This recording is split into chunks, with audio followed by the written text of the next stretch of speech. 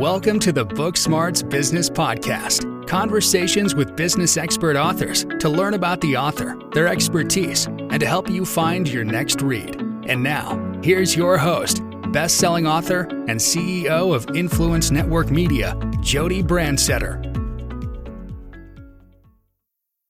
Michael, welcome to the Book Smarts Business Podcast. I'm excited to learn about the 401k revival book that you just wrote. But before we talk about that, tell us a little bit about you and your expertise.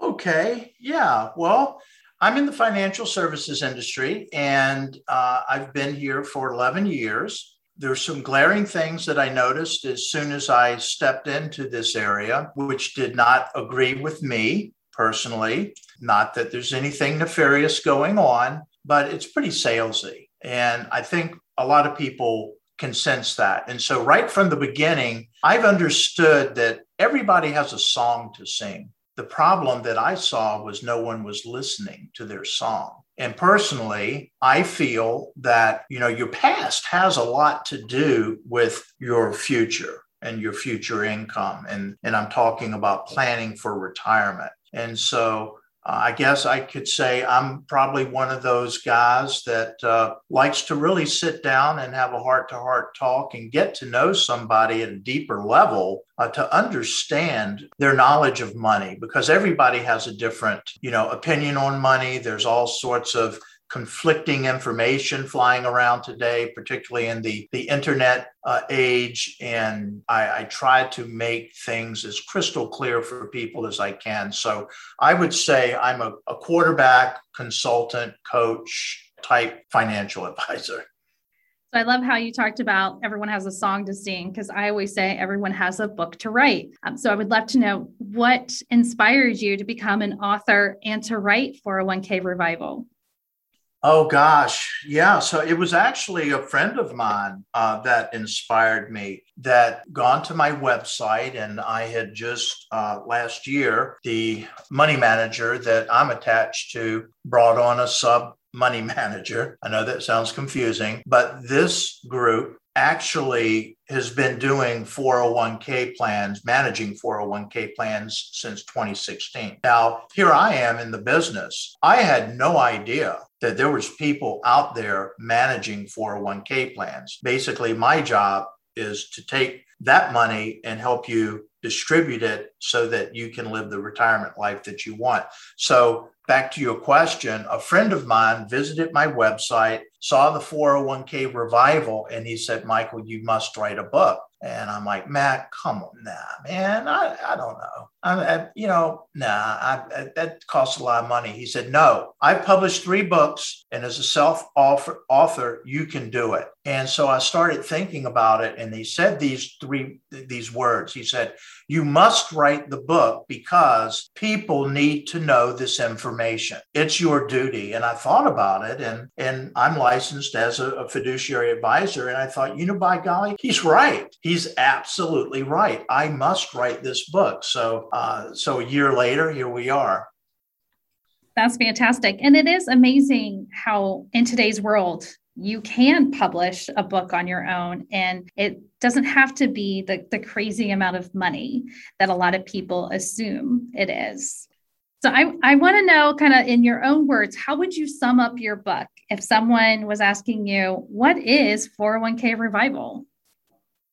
I would say it's a Bible of sorts that will enlighten, expose certain areas of 401k plans, but to give you great wisdom without having to wade through the potential setbacks and problems that you may incur in the future, because you see, folks are saving for their 401k plan. They have their heads down. They're doing what they do. Okay. They're trying to raise a family.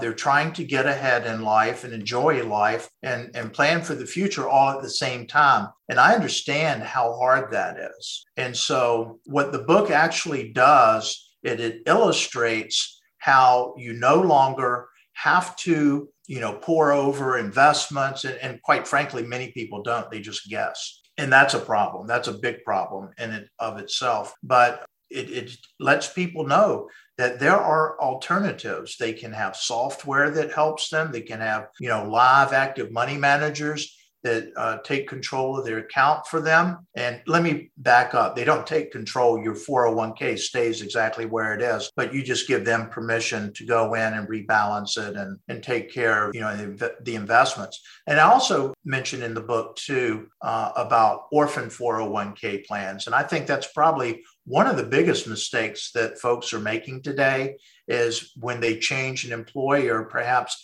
the new company they're going to work for doesn't allow for the transfer of that 401k plan. So they just let it sit there. And guess what? If another market crash happens, wham, that thing gets chewed up just like their existing 401k plan. So it's enlightening people and talking about risk management, which is really important. When we were talking about this before we started recording, you were talking about the money manager and being in the HR background. We always emphasize how important it is to use the 401k to get that match. But I really think that the financial education piece to 401k is usually missing. What are a few tips that you would give someone who is either, just starting their career and going into a 401k, or, someone who's an experienced professional who is busy with life that could, maybe do a few tweaks that can really help them with making sure their 401k is going to do what they need it to do down the road? Okay, well, for everybody, just remember this: the less you lose, the more you get to keep. It's really that simple. And so many people are not following any type of risk management, and it's not their fault, Jody. They just don't know. And so let's say if you could sidestep a large majority of a market crash, that means you've got more money, right? And so in a subsequent uptrend, you're going up from a higher point. So it keeps you above everyone else. It keeps you above the market is what it does. And so I would say for somebody just starting out, definitely contribute as much as you're really comfortable with. And if you can get that employer match, that's free money. And that is awesome. And as you get further down the road, then you can start looking at different strategies for maybe, some Roth conversion of that money to help you in the future. And then for, say, business owners have, and I'm going to say this, solo business owners that don't have any employees have a tremendous opportunity with the solo 401k, which allows them to save money as an employee contribution on that side. You can save in a Roth component. And then on the profit sharing side, you can save money in the tax deferred department. And so you can really accumulate a lot of wealth inside of these types of plans. So that's what I would recommend is, working with somebody like myself, obviously somebody that is a consultant that doesn't represent one of the big names, and I won't say them, but you know who they all are, and just get some, third-party sage advice on what to do. You talked a little bit beforehand about one of your successes that you've had several people in your industry talk about how simplistic it is to read your book and how you're able to put it, you said, in like a sixth grader can read this book and understand. And I think that's very important when people always look at the financial world as one of the hardest ones to understand. What are some other successes that you've seen since the book came out in September? Yeah, so you're exactly right. One of the things that has been brought to my attention is the simplicity of the book, how it is to read, how easy it is to read. And I did that by design. And as I mentioned in the beginning, when I came into this industry, I just saw a lot of financial mumbo jumbo. It was really confusing. And I think that needs to be clarified because, quite frankly, it doesn't have to be that complex. I think the whole financial industry has morphed into this very confusing, complex monster of complicated, sales brochures and software and graphs and all of that. And people are just, sitting there, like deers in the headlight and just like, okay, yeah, I guess that sounds good. Some of my successes have been the simplicity of it, that people understand it, they embrace it. And I really believe it's very possible within the next 10 years, the way that, the buy and hold mentality of 401k plans is going to be replaced by active managed 401k plans. And that is going to bode very, very well for the younger generations. And I tell these younger folks when they visit with me, Jody, how would you like to outperform your parents by 2 or 3x? And they're like, yes, I love it. Dad was really smart.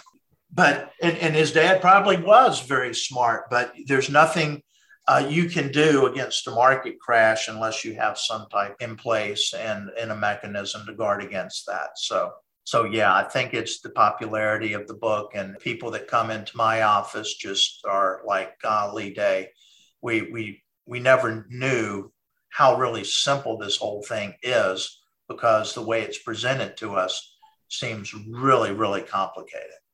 That's great. I think that really helps you as a consultant, as that quarterback, being able to have a book you can hand over and say, this is how I explain this to everyone. Then also it gives you, that confidence of getting, more people in the door to be able to work with you. Because, ideally, this is a very personal relationship that you have with someone who's helping you with your money. So you need to make sure you find that right person, and your book's going to help people realize that Michael's probably that right person that we should be talking to. Yeah, thank you. So, and I do go into that in the book as well, Jody, is how to pick the right financial advisor to help you along. And I believe it's somebody that you enjoy sitting down with and having a conversation with, not someone that as soon as you walk into their office, they give you a 6-page sheet and they want to know everything about your financial life without even getting to know you or talking to you. Fantastic. Now, with your book writing journey, I always like to ask authors some advice for new authors or hopefully soon to be authors. So what are some tips that you would give someone who's making this decision to become an author? Wow. Okay. Well, if you have a story, if you have something that really is in step with the way you feel, what you know, what you believe, and that it could be beneficial to someone else, I would say go for it. Because, I've got, certain knowledge and information and expertise, but I really never thought about writing a book. I don't think of myself. I mean, I don't want popularity. I would much rather be a person of value than a popular person any day of the week. But it really was, it was really magical, I believe, once my buddy said, you must write a book because you owe it to people. People need to understand what you have, what you so eloquently, he said, explain. And so for fiction writers, gosh, if you've got a great idea, because I've got a great idea for a children's book, a series of children's book, and I won't give it away, but my wife and I are affectionately known as Grammy and Grampy to the grandkids, and our home is called Happy Land because there's no rules there unless you set something on fire or break a window. Then we have to draw the line somewhere. But anyway, I've got an idea for some children's books, and yet it takes some time, but with the right guidance with somebody like Jody, it can be so rewarding just to see your thoughts, on paper, and it's really not that expensive at all. And you just need to put that sweat equity into it and have a good editor, because I wasn't necessarily hooked on phonics. And so I think it would be very rewarding to anyone, no matter what it is, whether it's something as serious as what I'm writing about or a children's book, or just, everybody has an imagination. Everybody has thoughts in their head, and putting that to pen, putting it on paper is a magical experience. And I would agree, like value is so much more important in a book than popularity, because a valued book stays longer. People, will recommend it when it provides you value. And that can be a children's book. That could be a romance novel. It could be a nonfiction business book, because if it provides some sort of value that you believe in and you enjoy, you're going to consistently go back to that book, or hopefully go back to that author. So I'm excited to hear about your children's books. I have a 6-year-old, so I definitely will be checking that out. So make sure you let me know when that comes out so we can highlight that for you. Before that, we need to let people know how to get your current book, 401k Revival, and how to connect with you. So what are the best ways to do that? Okay, well, the 401k Revival is available on Amazon. You can also go to the 401krevival.com. You can check us out there, and there's a button. It's actually the Amazon button, so you can go to Amazon through that. Barnes & Noble also has it online. And the easiest way to get in touch with me would probably be through my business, Tampa Bay Advisory. And there's a contact us page there. Fantastic. Well, I will make sure I put all that in the episode's notes and make sure they get your website and the link to purchase 401k Revival. Michael, it's been wonderful talking to you. Thank you so much for being part of the Book Smarts Business Podcast. Thanks for listening to the Book Smarts Business Podcast. Make sure you subscribe to the show and share this episode with a friend. In the meantime, join our business author community where you can connect with other business authors and learn about becoming an author at authors.influencenetworkmedia.com. Until next time.